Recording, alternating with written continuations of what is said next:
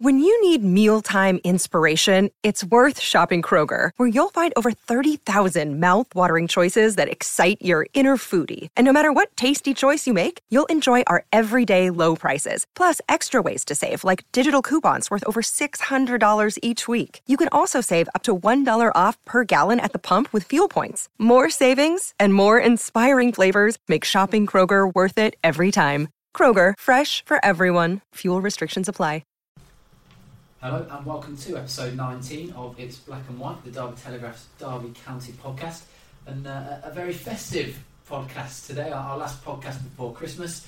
Steve Nicholson and Chris Watson join myself, Johnny Brunel. Are we feeling Christmassy yet, chaps? Yeah, do you like the Christmas jumper? Yeah, I should point out that Steve is wearing a Christmas hat at the minute. Sadly you can't see it. You sadly can't see it, yeah. You just have to believe us. I've got comedy antlers on. Yeah. Yes, yeah. So take our word for it. You've got your Christmas jumper on as well, see? Or is it just a jumper you wear every day? Yeah, no, I've got a burgundy jumper. I thought that I'd make the effort. Yeah. Have you got more than one of those? No, just one. I just see it so often. Anyway, right, okay, so should we talk about some football? We'll get underway, starting with Aston Villa last weekend. A very good 2-0 victory, Steve. Yeah, it was a good win. Started off really well, I thought. You know, they've been criticised in previous weeks and months for starting games slowly. I thought they started it really quickly. I thought Villa helped them. They looked a bit uncertain defensively. I know they had a lot of changes and injuries, but they have got a big squad, so they can't really complain too much about those injuries. But they kind of helped Derby, but take nothing away from Derby. I thought they started quickly, a lot of purpose, and they gave Villa real problems. And overall, I thought, 2-0 win, really, really good afternoon's work. Chris, impressed with what you saw? Yeah, and I wasn't, and there was a real positive feeling at the end of the game. I think a lot of people had sort of pinpointed that fixture as a real, a chance to really lay down a marker against one of their promotion rivals, and they did just that. They've come out with it with another win, and sort of consolidated their place in the table, 4th place at the moment. And it was a thoroughly deserved victory. I think Villa, as Steve mentioned, they had to make a few changes because of injuries, and they struggle a bit without. They didn't really have a recognised striker. They had plenty of the game, but Derby kind of kept them at arm's length, really. Didn't they? They did. I think we shouldn't be overly concerned these days about the opposition having parts of the game, because I think this is the way the Derby team is. They're quite comfortable in letting the opposition have the ball, because at the moment defensively Derby look really solid, got good shape about them. They understand their jobs without the ball, and that's been one of the criticisms of the Derby teams of recent seasons. They've been okay with the ball, but without it they've struggled. And this team doesn't. They're as strong with it as they are without it. And I thought they were fairly comfortable second half. Villa, as Chris said, had a lot of the ball. They didn't have a focal point of their attack, so that kind of hampered them a bit. But I just thought Derby were comfortable, and if they had to see the game out 1-0, I'm sure they would have done, but then they got a late second goal to put the lid on it. Just on the point of you, Chris, saying laying down the marker, we'd said before the game how it was a big clash with a playoff rival, and to beat them 2-0, build up that gap over them in the table. I mean, it really does sort of lay down that marker, doesn't it? Yeah, I think we should point out as well that Villa were in decent form coming into the game. Both teams were, so something had to give.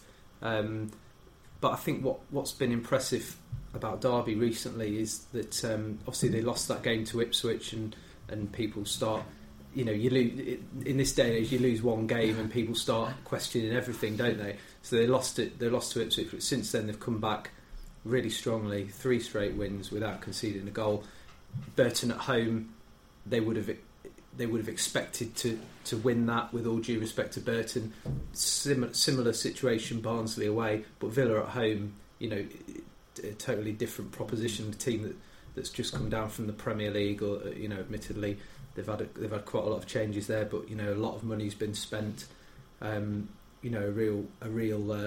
real sort of eye-catching result, if you like. What's interesting is that Villa, everyone looked at it and thought, well, it is a benchmark here. Where are we as a team? But they've had a few of them. If you can go right back to the away game at Cardiff, and Cardiff were top, and everyone was concerned, thinking, "Oh, we're going to get hammered today," and all this. Well, they went there and they drew 0-0, and you were there, Johnny, as I was, and he could have won it at the end, so it was a deserved point. They then went to Norwich, they went to Leeds. All these games were billed as real tests for them. They went to Middlesbrough, went there, won 3-0.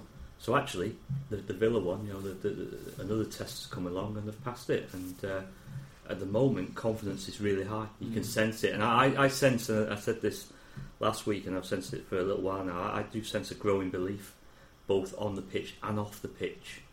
Supporters have taken the time, I think, with Derby this season because the expectations were low at the start of the season. I think supporters have just been waiting to see what this Derby team is about, but I just sense there's a growing belief. But is that a feeling that you've had before at this stage of the season, or is it a different belief to previous? It is a feeling we've had before many times, but there's always been, I think, a vulnerability about the team. There was under Steve McLaren. Even on the run of wins that he used to put together, consecutive wins, there's always games in there where I thought, I'm not quite sure how they've done that, and they've ridden the luck a little bit in that game, and I just felt, those teams could quite easily lurch onto a very poor run of form. I just don't get the feeling with this team that's the case. They will lose. They'll lose games, and we just don't know when those games will come. But I've just got a feeling that I just can't see this team going on a run of defeats, because there's too much experience in the team. The backbone's too strong. Carson, Keogh, Baird right back, Keogh and Davis, Huddleston, Ledley, David Nugent's experienced player. That's a very, very strong spine at this level. Just on to the the two goals that were scored as well. Obviously, Andreas Weimann and Johnny Russell. It's important that all the attackers are chipping in with goals as well, isn't it? Which was the case on Saturday. I think it is important because we used to rely very much on Chris Martin. Too much at times because, of course, that season when he got injured and missed virtually the final 2 or 3 months of the season, that was a real blow to them. So yes, it's very important. I still like to see more goals from the wide players. Tom Lawrence, I think, should have scored more by now, and I think hopefully he will score more. Andy Weimann, that was always something levelled at him, doesn't score enough, so we've got to make sure that keeps going. Johnny Russell, to be fair to him, has chipped in with a couple of very important goals as a substitute, which is never easy coming on. So yeah, really, really important that's the case, and the midfielders now need to chip in with 1 or 2 as well. So we spoke to Tom Huddleston today about his lack of goals, and I think it's 116 games and counting now. For a midfielder who strikes the balls beautifully as him, he should score a goal by now. So him and Joe Ledley, who scored goals early in his career, of course he plays a slightly different role now. You still need a goal or 2 from one of those. And I think a word on the assists as well, because we've talked a lot about Vydra this season for his goal scorer, and he very unselfishly laid it on after an awful error by Glenn Whelan, who just didn't see Vydra and tried to pass the ball back to his goalkeeper. Vydra was coming back from an offside position, ball goes straight to him. Thank you very much. An early Christmas gift. Chris actually said to me in the press release, is it too early to talk about Christmas gifts? To put that in. It's never too early, is it? It had to go in. But no, I mean Vydra, with the form that he's in, he could have easily gone for goal, but he's chosen to square it, and Weimann was in there to finish it off. And then, of course, on the second goal, a third assist of the season, I believe, for Captain Richard Keogh, who capped off a great performance by winning possession in the dying moments, and then flicking a defence-splitting pass with the outside of his right foot to pick out the run of Johnny Russell to make it 2-0. Thanks very much. We'll come on to Richard Keogh in a minute, but I do just want to go back to the Andreas Weimann goal, and I want to know where you two stand on this, because obviously this is something which goes on so throughout football. When a player scores against his former club, as Weimann did against Villa on Saturday, and they don't celebrate, what are your thoughts? I'd like to know when this came in, actually. Because it seems another trend, doesn't it? It has been for a while, where they don't. So you're going to go on your celebration? I could do, yeah. I'd love to know when it started. Well, I was going to make the point that actually celebrations in general used to be quite reserved, going back a few years. So maybe people wouldn't have necessarily noticed if they were scoring against a former club. But now that they're more animated in general, it's the way that people more often than not will put their hands up almost apologetically. Yeah. And I think, well, hang on, why are you apologising?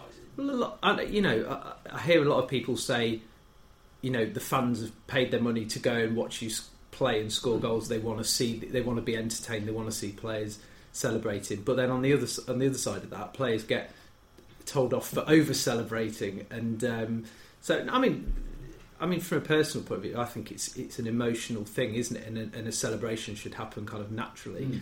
And if you've specifically thought, well, I'm not going to do that, I mean, it's the player's decision, isn't it? And I can understand it from a certain point of view, because he's obviously thinking, well, I had a good relationship with the Villa fans. I don't want them thinking badly of me because I go absolutely mental when I score a goal. But at the same time, I think you do risk looking a bit daft in the end, because I think with Weimann, he didn't really celebrate, but then of course all his teammates jump on top of him. And then he sort of does celebrate, So it's a bit of a strange one, isn't it? Yeah. I think I understand why they don't. I get all that, but they are professional footballers.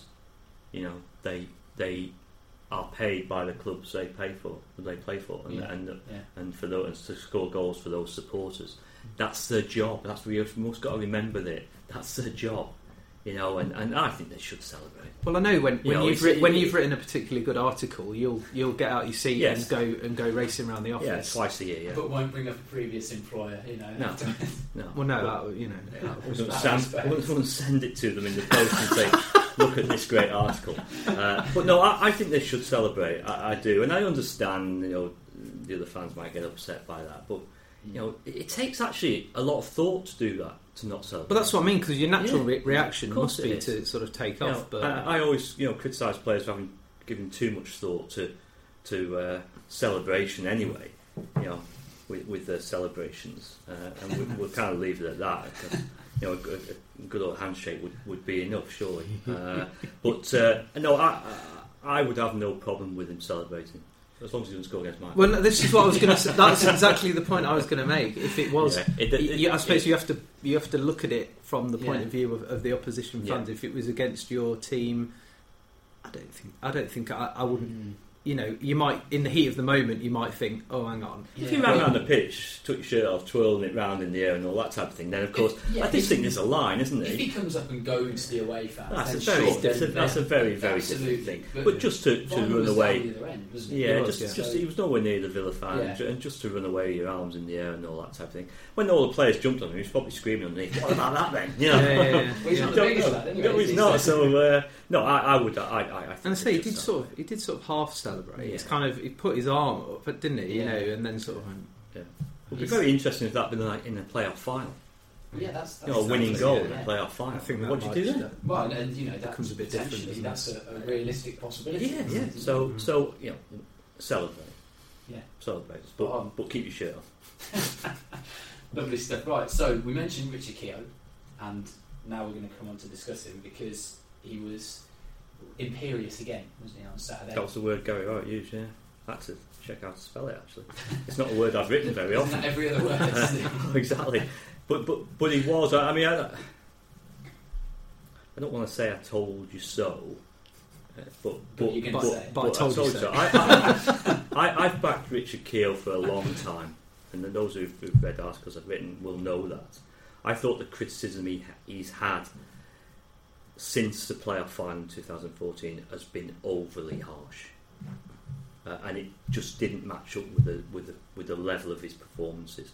A fan asked me a question this week in the web chat and said, "Is this the best form Richard's been in for most consistently been in for Derby?" And I think it is. But I'll tell you what, he's been very, very consistent in the past. You don't win 2 Player of the Year awards or Player of the Year award twice without being consistent. So actually 90% of his performances for Derby have been very, very good. So the criticism was just over the top. It just wasn't warranted. Of course he'll make mistakes. I keep saying this. He will make mistakes. All players make mistakes. And the reason I think he has made mistakes in the past is twofold. One, he puts himself on the line all the time. he always goes for balls. He always goes for chances. He always wants to bring the ball out. So that if you don't put yourself on the line in life in general, you make less mistakes. If you do put yourself on the line, you're likely to make more mistakes. And the second one is, I felt for a while that he was overcompensating for the shape of the team and also some of the personnel maybe that were around him in the team. I think the experience of Curtis Davies has helped him massively. I think the experience of Chris Baird at right back has also been a huge help. I think the addition of Joe Ledley and Tom Huddleston in midfield has been a huge help. I think Richard now can concentrate fully on what he does, and he's doing it really well. And in the March, he got 9 out of 10 from us for that performance. What would he have to have done to have got a 10 score as well? Well, if he'd have scored as well, he probably would have done. Yeah, he wouldn't have been far off. Yeah, I mean, a bit loath to give 10s because there's nowhere to go. There's nowhere to go because what surely if that is the pinnacle of his content, he's got. There is nowhere to go. I think it's the first time I've given a 9. I might have to check that. It may well be the first time I've given a 9, and he was just everything he did. We actually, strangely, we actually spoke about it after about a quarter of an hour. Yeah. Remember, we were watching the game. He'd already made 3 or 4 important blocks or clearances, hadn't he? And that was noticeable straight away. But he just picked it up from there, and he was having shots at goal. He cleared one off the line. I mean, if you watch that again as well, this is the other thing you need credit for. His reaction, he was nowhere near the ball, but his reaction to sniff out danger was to drop back onto the line, and it's a good job he did, because who knows what had happened to the result if that would have made it 1-1 if they'd have equalised, because Villa were on top at the time. Makes it 1-1, could change the game completely. So that was fantastic by him. And then, of course, as Chris said earlier, he picks the ball up late in the game, he drives forward, and Zinedine Zidane, he just splits the defence with this wonderful. He loves a marauding run forward, doesn't he? He loves it, and the fans love it as well. Yeah, that's the other thing. And actually, Gary Rowett encourages him to do it. And that's why, as I say, he puts himself on the line an awful lot. So, and when you do that, you're likely to make mistakes. But at the moment, touch wood, he's cut out a lot of the errors. But maybe a part of that, as I say, is because I think the team shape in general is more solid around him. And I think he's actually said that himself, hasn't he? When we spoke to him, I think just before, in the build up to the Villa game actually, and he admitted that had been a massive help to him.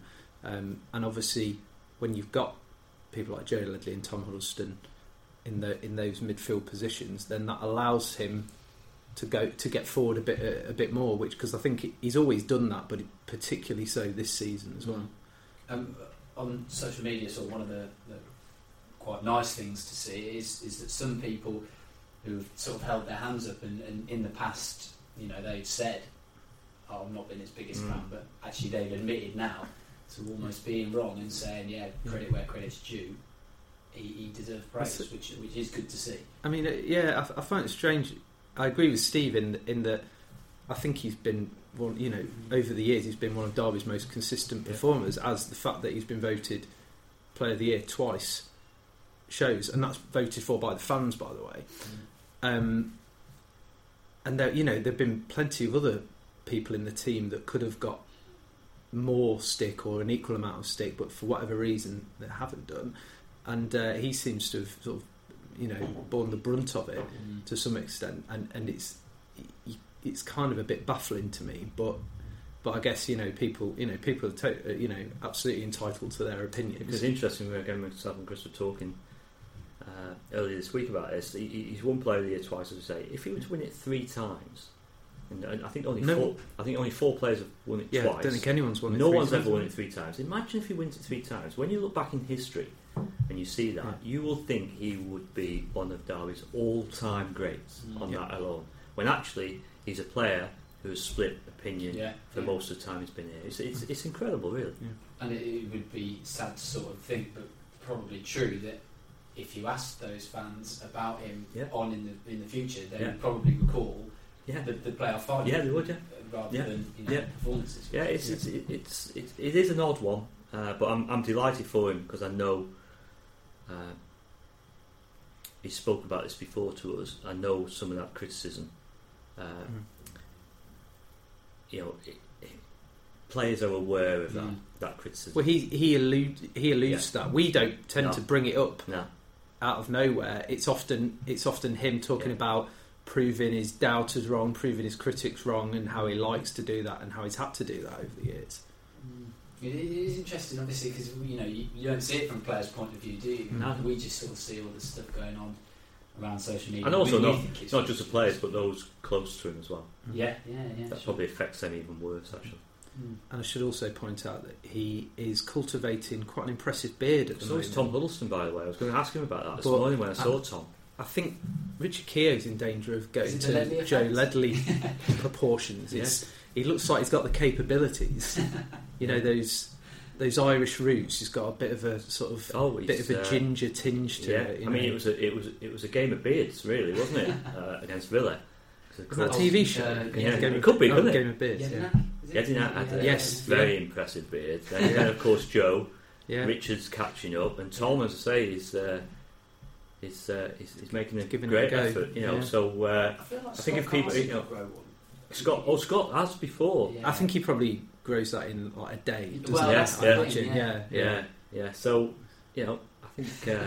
think the old Gillette Mark III could be on the Christmas present list. Other razors are available. Unless you want sponsors. You're trying to get some sponsorship. Right, let's move on to Millwall then on Saturday, final game before Christmas. And this is, no disrespect to Millwall, probably one that falls into the same category as QPR, Burton and Ipswich. We've had a lot of them, haven't we, recently? We really have, apart from Villa. You could say, as you say, QPR, Ipswich, Burton, and now Millwall. It was interesting to speak to Gary Wright about Millwall, and they've got this bizarre record, haven't they? We were talking about it earlier, where they haven't won the away game all season. They played 11 and haven't won one. They're the third bottom, I think, of the away table, and yet they've only conceded 10 goals in 11 away games, and only Wolves, the leaders, have conceded fewer on the road. And as you said, it points to a very tight game, a 0-0 or 1-0. It's interesting because I was chatting to someone who covers Millwall who's watched all their games, and he basically said that that they've been unlucky not to have won more games, particularly away from home. I think their last away game they went to Villa and they drew 0-0, and I saw the highlights. Millwall should have won. But it's backed up by looking at the stats. I think Millwall they've had a load more shots than Derby if you look at the stats this season, but haven't scored as many goals. It's just been that kind of that killer instinct, being able to convert your chances. I think, but you never know when that might suddenly click and fall into place for them. The two lads up front, I do like. Morrison obviously is an experienced campaigner. He's a very tough competitor, but lad Gregory. He's played well against Derby in the past, hasn't he? I've always quite liked him, so we just hope that kind of ratio, as you say, doesn't change when they play Derby. I don't want to tempt fate, but Morrison apparently hasn't scored this season yet, and yet he's been a key player in the team in terms of assists and all the other work that he does, which you've alluded to. But I mean, 5 goals scored away from home. Obviously, we said a very good defensive record away, but to have only scored 5 goals in 11 games. Well, again, it's one of these games where Derby have to score the first goal. Yeah. Because otherwise you get yourself in a bit of a pickle, don't you? And the earlier they can score it, the more likely it is that the game's going to change somewhere, because Millwall will have to do something different. Although Gary Howe suggested that he didn't expect them to come here, and the current trendy term is part of the bus, isn't it? But he didn't expect them to come here and sit deep. If you come on a bus, you've got to park it at some point, haven't you? Otherwise, you're just going to be driving it around the ground. I've never been to a ground yet where the player's entrance is big enough for a bus to drive through anyway to get to the pitch. So, but anyway, that's by the by. It's a very trendy term, isn't it? But he didn't. Trendy terms, we are. Yes, It's the modern football. No, he's not expecting them to sit deep. Although I don't know. I think they'll play from a very solid base, which you would, wouldn't you? It's just and their record suggests that. Yeah, of course. It's just how often you can break from that base. I mean, Burton found it very difficult to do that for obvious reasons.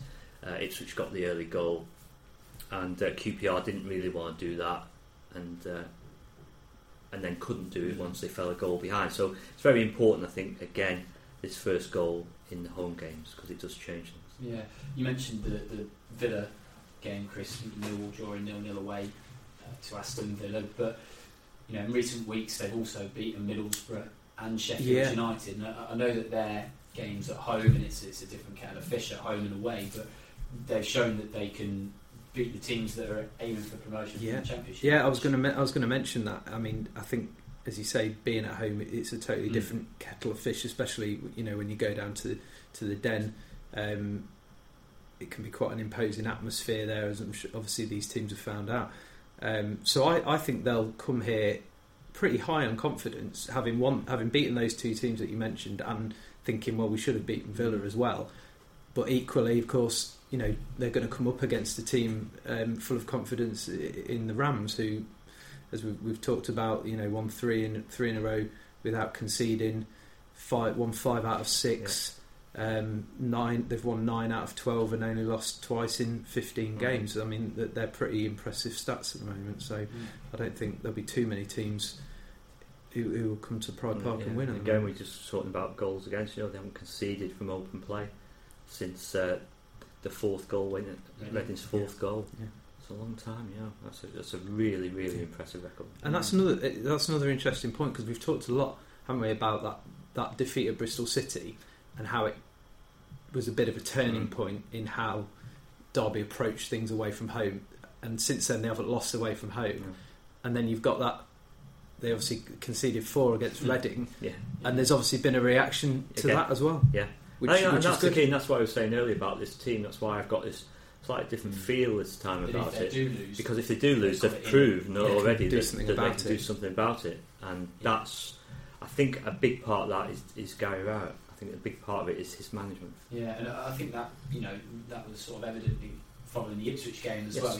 Like last season, they went on that run where they had 4 games against lower teams and picked up 2 points or something. So this season, when they had it against Ipswich and then Burton, it would have been very easy for that Ipswich defeat to sort of lead on to a point. This team has got more about it this season. It's got the ingredients you need to get out of this division. Whether they can do it or not, we'll have to see. But it has got the ingredients, many of the ingredients that you need. Let's look at the expected Derby County team then, ahead of the Millwall game. Tom Lawrence missed the win over Villa through injury.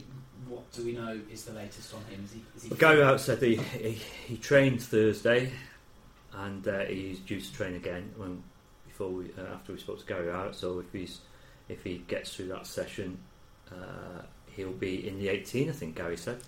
Andy Vyman's fit also, by the looks of it. So it's what you do. I think with Tom Lawrence, given the nature of the injury and its ligaments, it was ankle ligaments. I think Andy Vyman's was a knock, whereas Tom's was ligaments. I just wonder whether if he is in the 18, we'll see him on the bench, because you've got to be careful. If it suddenly tweaks them again, or it's not quite right, he's going to be out for longer.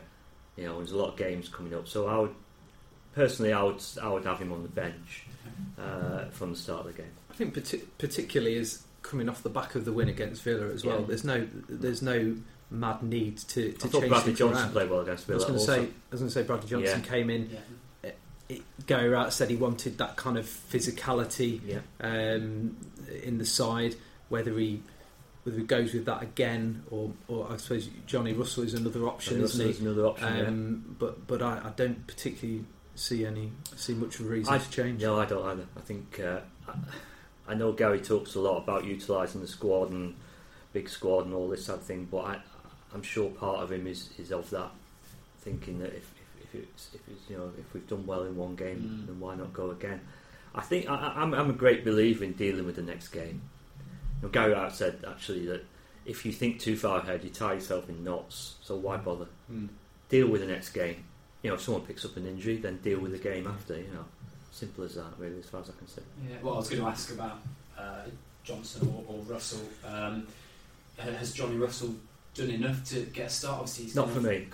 Not for me. He scored important goals from the bench, but Andy Vyman's certainly done enough to stay in the team, and I just think Bradley Johnson offers as Chris says, that physicality which sometimes you just need it sometimes. And I'm wondering against Millwall whether they'll need that as well. I was impressed with Bradley. I thought he had a decent game. So I'd say I would stick. Okay. And you were both at the press conference Friday morning. Any other sort of interesting lines or anything come from it? Well, no, I mean, it's this time of year we always ask the standard questions. It's almost like you open the top drawer and it's like festive programme questions. One hectic period of fixtures, and that's what it is. I think it's 4 games in 10 days. Millwall at home, then they're away at Hull, away at Ipswich, and then at home to Sheffield United. Some nice trips over Christmas for you. Lovely. Yes. Yeah, lovely. And then to Manchester United. Have we mentioned that? Oh yeah, we did in the last podcast, didn't we? Yeah. On a Friday night. Cheers. But no, I think 4 games in 10 days. They have to. It's the same all the time. Guy, I thought, made a really good point where he said we always place emphasis on the next kind of batch of fixtures and challenges. We do it all the time. Start of the season, after 2 months, Christmas, Easter, after January, end of the season, business end of the season. We're full of them, aren't we? We're full of those cliches, and actually all it is you deal with the next game, because that's all you can do. That's all you can do, and I think Derby are doing that really well on that. It was interesting as well to hear from Tom Huddleston as well. So we haven't had a chance to catch up with him for a while, and he obviously rejoined Derby in the summer from Hull. He's coming for a little bit of criticism at times as well from the fans. Some of them, saying he should be dropped from the team. He was dropped or came out of the team for 1 game when George Thorne played, but then was back in the team. And he's actually probably been in his best form of the season of late. When he spoke to us, he sort of admitted it had been a bit up and down since he came back, but he also said that he felt that was because he was sort of carrying a couple of niggling injuries that he couldn't quite shake off, but he was still needed to play in the team because at the time the options were a bit more limited than they are now, because I think it was probably before Joe Ledley came in and George Thorne wasn't ready.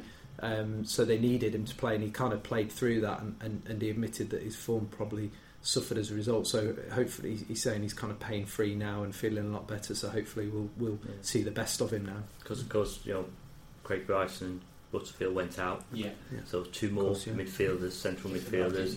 Kifton Bell didn't come in, so sometimes we just got to be a bit careful when we're watching players and that, because we don't always understand or know the full story behind form.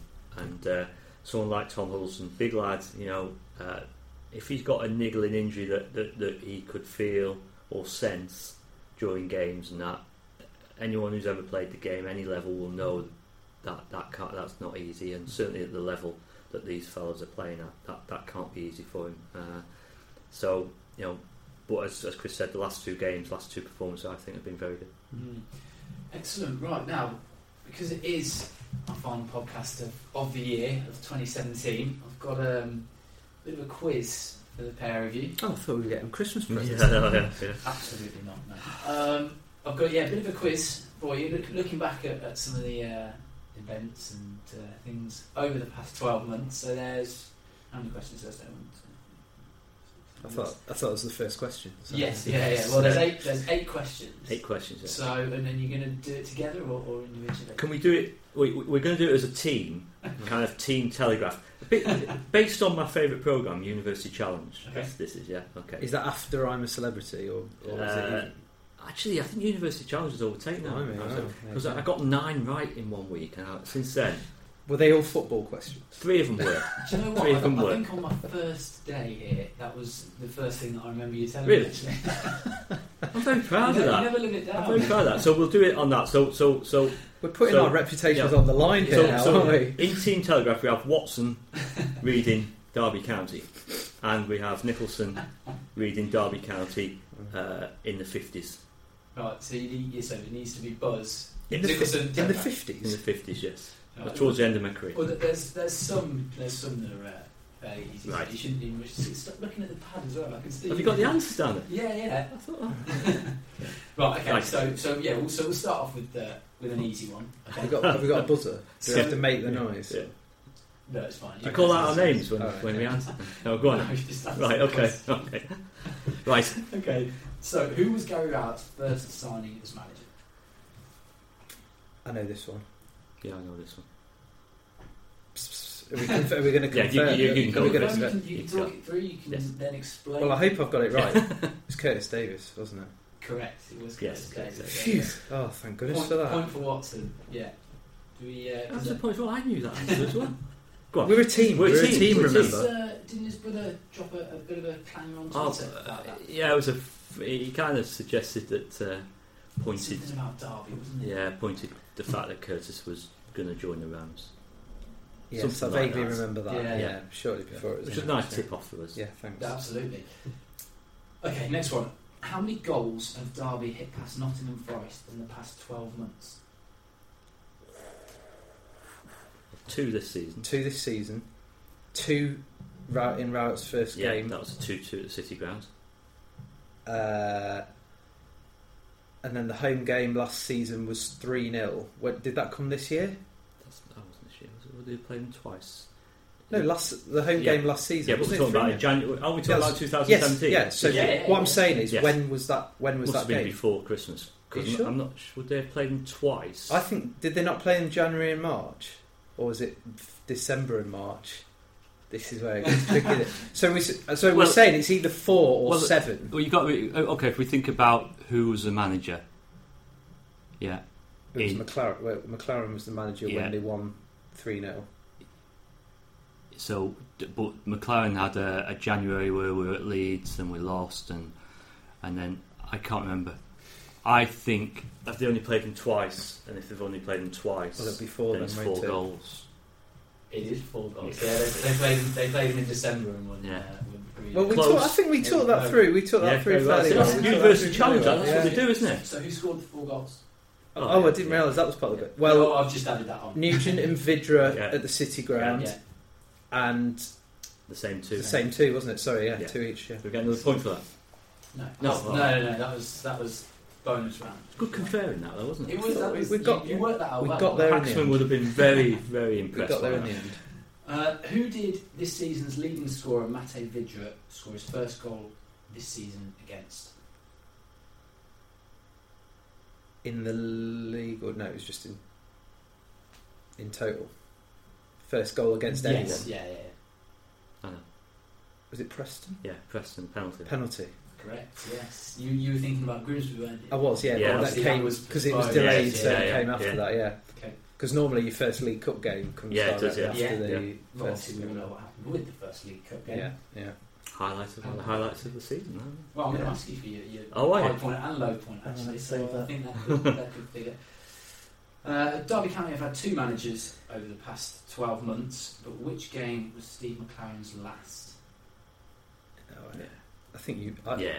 I was reading about this Yeah, it just was, the other yeah. day when Still I was etched going on through my your mind. review of the year. Actually, Steve was very good in his final press conference after this game, I thought. When I look back at the stuff that I wrote and the questions he answered from me and others, I thought he was really good. Really good. Mm. You know, I thought he fronted quite a few things up. And do you think he knew at the time? I don't know. It was, he really kind of opened up and kind of said, you know, we were just bullied. We were just not strong enough. They're miles better than us. Just the type of things I wasn't sure he was going to say and didn't normally say after games. Whether he did or not, no, I'm not sure. But I thought he handled it. I thought he handled the press conference really well. So we're going to pass on that one. Yeah. Brighton away, 3-0. Correct. Yeah. I was just going to say I Yeah, wanted yeah. to score 3-0. And the strange thing about that was, of course, they messed up in the previous game at home to Preston. Yeah, they should They have were won. winning and should have won, and they scored in the 94th minute or something, equalised. And you wonder, you know, had they won that game, you Would could you have have more time? you could have had the cushion of the Brighton game, really. But Just as a side note, it's interesting what you said. McLaren said that the team were bullied, and it leads back to one of your earlier points. You can't really see this Derby County team being bullied. No, they're physically stronger, both mentally as well, stronger. And I think that's crucial in this division. You've got to be mentally strong. And when I talk about some of those characters, we talk about the way Richards has handled things. Richard Keogh, you talk about Curtis Davis, Chris Baird, Ledley, Scott Carson. Yeah, strong characters. Okay, next question. Matteo Vidra scored a hat-trick against Borough in November, but who was the last Derby County player to hit 3 in the league? We had this conversation, didn't we? Have you been reading these questions? No. At Middlesbrough, when it went in, we said who was the last one, and it's more recent than we thought. It's David Nugent against Fulham last season. Yeah, correct. Because it's funny because we went for so many years. When we had the stat was Paul Simpson in 96, and that was until Craig Bryson scored a hat-trick against Millwall, funnily enough, in 2013, and we had that stat. We must have wheeled out that stat. Yeah. Sorry, that was league hat-trick because there had been a couple in the cup. In the intervening years, but since then there's been quite a few. So our natural reaction is to think it's longer ago than it actually is. But since Bryson scored 2 hat tricks. Chris Martin got one. Tom Ince got one, didn't he? Got one against Bristol City. I don't know if I may have missed one or two out, but yeah. And the score against Fulham? 4-2. And the other scorer? I don't know that one. I don't think the other scorer for Derby on that night. Wasn't an own goal. No. It wasn't Vidra. Vidra played that night, didn't he? But I'm trying to think of the goals. I'm struggling with that one. Somebody who was relieved to score at the time. Was it Johnny? Yeah, Johnny. Was that his first goal? Maybe it was his first goal of the season. Yeah. I can't remember the goal. Yeah, I bet he can. Okay, next one. Curtis Davis joined Derby County from Hull in June, but who did he play for before the Tigers? What's your face saying there? My face is saying I don't know. Well, I was just suddenly thinking that was it Birmingham or Villa? I'm not. Neither of those are my final answer. I always get the two the wrong way round.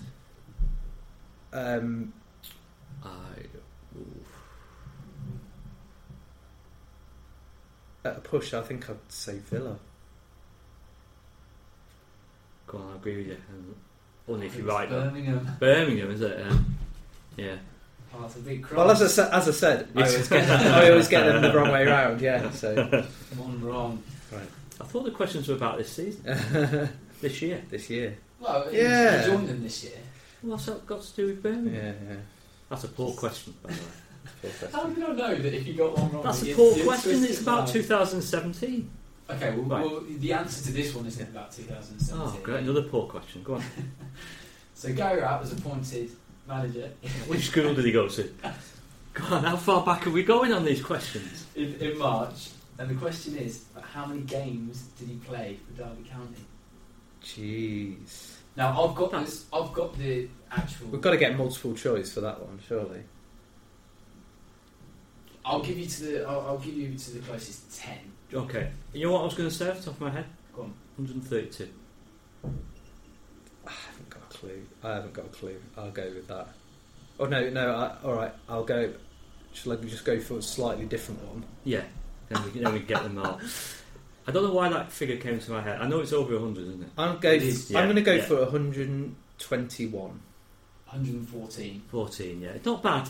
Yeah, not bad. Yeah. You can have half a point for that. Yeah, I should think so because another question. Well, hang on, you don't get any points.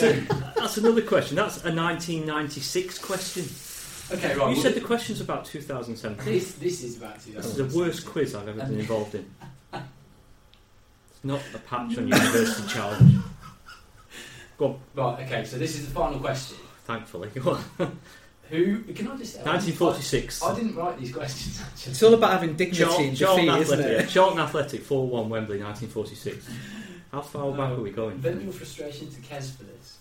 Right. Okay. Who was the first player to leave Derby County this summer?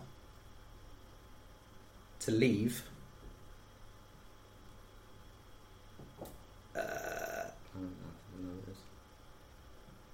Abdul. Really? Are we counting him? Is it Will Hughes? Did he? Well, hang on. I don't know. Books in the book. Is that not cheating? Well, actually, you know what? Do you know what? It was on the same day as well. Was it? I think it was. Yeah. So you've messed up the question again. Yeah. It wasn't the right question. And I actually double checked this one, and it wasn't on the same. It wasn't on the same. I think. No, I was only saying that if we got it wrong. I think. I think it was Abdul. Yeah. Abdul Kamara. Where did he go? I can't pronounce. Guijon. Is it Guijon? Guigon.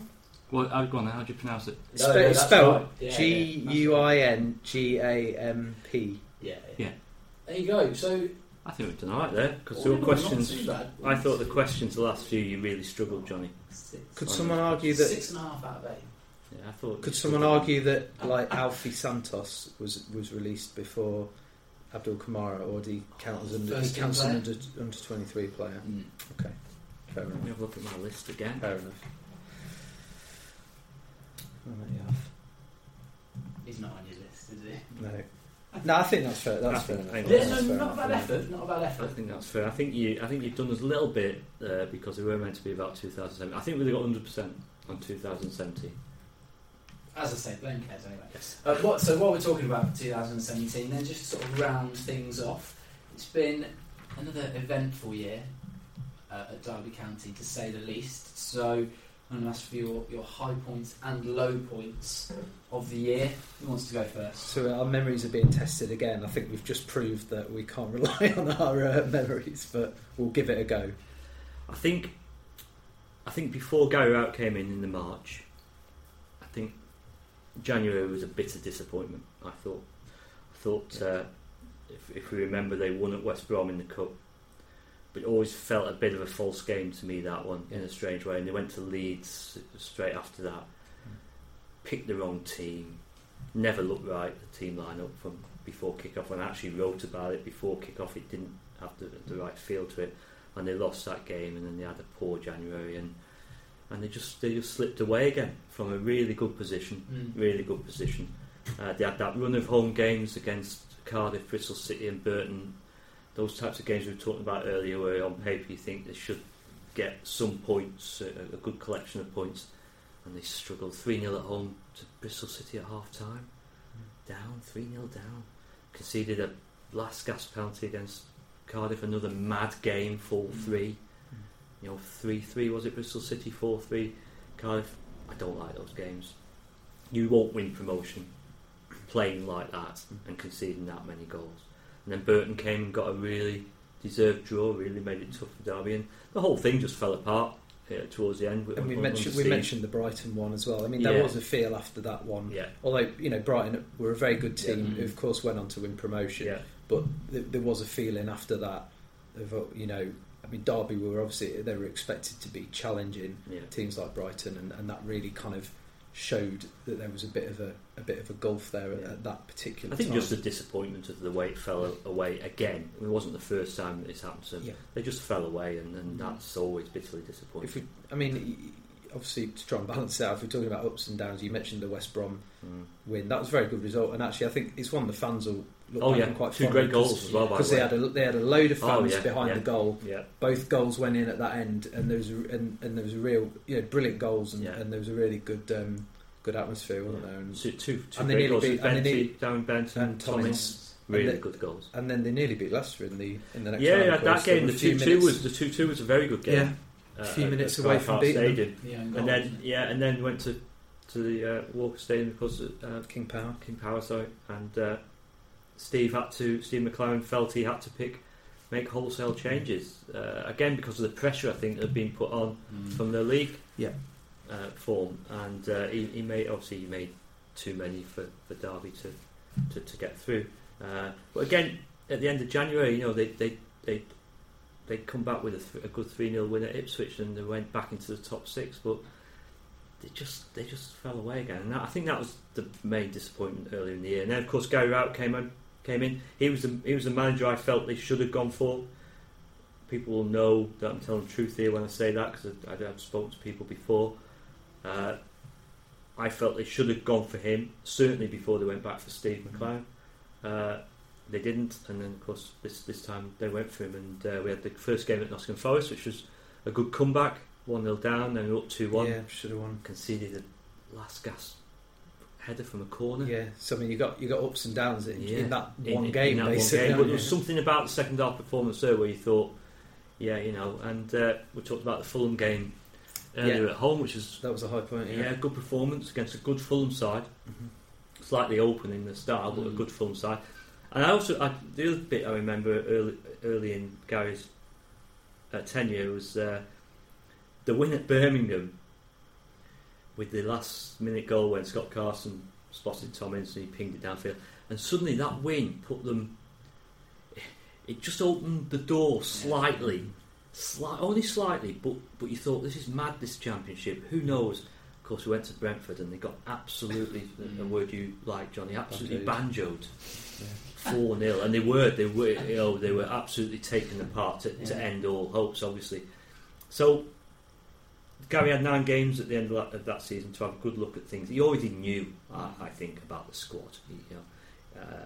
But it's just 9 games to get a feel for what was needed. So it was an interesting, I thought, end to the season. That was. Yeah. And then obviously carried it on into this season where... Well, yeah, we... plenty of ups and downs. More ups and downs, though, we should say. Oh, yeah, definitely. It's been a strange one. I asked Gary about this, his feelings on the first half of the season, and they were slow starters. We went to Sunderland in the opening game, and I thought it was a good point. Away from home, at Sunderland. Sunderland actually... they weren't bad at all, and you could never envisage on that night that they would go on and struggle as badly as they have done in the first half of the season. Scott Carson made a brilliant save that night, and that kind of, we can talk about that highlights of the season so far, because he's made some wonderful saves. Norwich away, Middlesbrough away, Barnsley away, Forest at home, really really good. So a slow start, and if we're asking for lows, really, I think the 2 defeats at Sheffield United and at Bristol City. They've got. I know Reading was a blow at home, but I think those 2 particularly were worrying. I thought they were deeply worrying. Yes, but I think it's like they've learned the lessons from that. I think, which is a good thing. And you mentioned the Forest win. Obviously, Derby fans always love beating Forest. So and that was a good one with Vidra scoring. How many seconds was it? 24 seconds. So that'll live long in the memory. And then certainly the run of late, which we've talked about quite a lot. That's been a really positive end to the year, and obviously they'll be hoping that they can keep that going into 2018 and not sort of drop away this time. That's the important thing. And I just as I said earlier, I just don't feel that about this team. I might be totally wrong, but I'm not saying they're going to win promotion, they're going to finish top 2, whatever, because it's still too early to talk about that. But I just don't feel that I think they've got a bit more about them to be able to handle the rigours and demands of this division. And going back to those defeats at Sheffield United and Bristol City, as Chris said earlier, the Bristol City one, Gary doesn't want to put too much emphasis on this, but I really believe that was a turning point. He has admitted that they had a good meeting in the dressing room after that game, where a lot was heard, a lot of views were heard, and a lot of players had their say. And since then, the record shows that they've really kicked on. But those 2 games, the Sheffield United one will live for a long time in memory, because I'm not sure I've seen 3 more calamitous goals in one game conceded. Staggering. Absolutely staggering. The first one, Scotty kicks the ball straight to Billy Sharp, he whacks it back in, then Johnny finds the bottom corner with an erring accuracy for a known goal, and then the final one, which people forget, the final goal, because Derby got a free kick on halfway. Go for an equaliser. Scotty goes up as a keeper, they launch it in the box, and clear it down the end and score. It was a very, very strange game, as was the Bristol City one. 1-0 up at half time, didn't feel right, it never felt right, because Bristol City had a lot of the game, and then got beat 4-1. So low point share, but as Chris says, I think a lot of lessons have been learned from those games.